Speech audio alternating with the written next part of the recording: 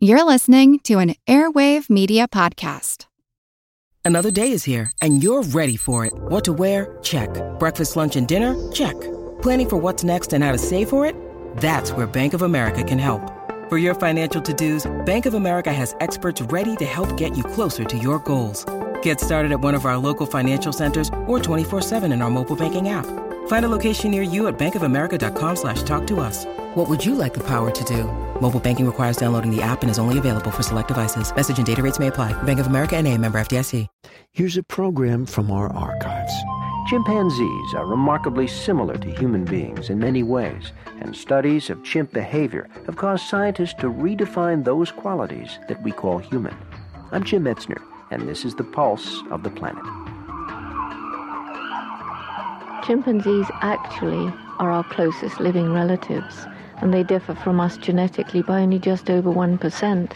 Dr. Jane Goodall has been studying chimpanzees over the past 30 years. Through the years, the similarities between human and chimp behavior have become increasingly apparent.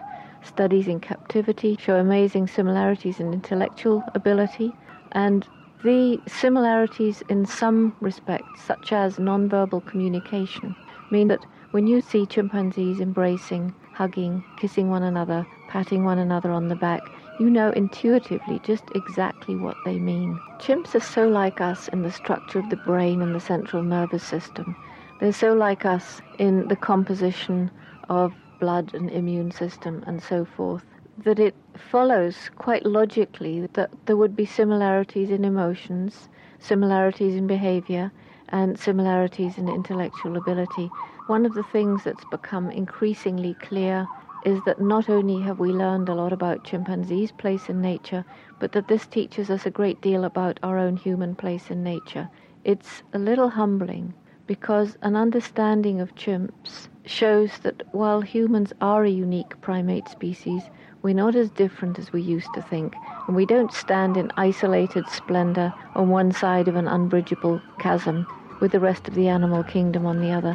And for me, the chimpanzee helps to bridge that supposed gap. This archival program is part of our 30th anniversary celebration. If you want to hear more, check out our podcast.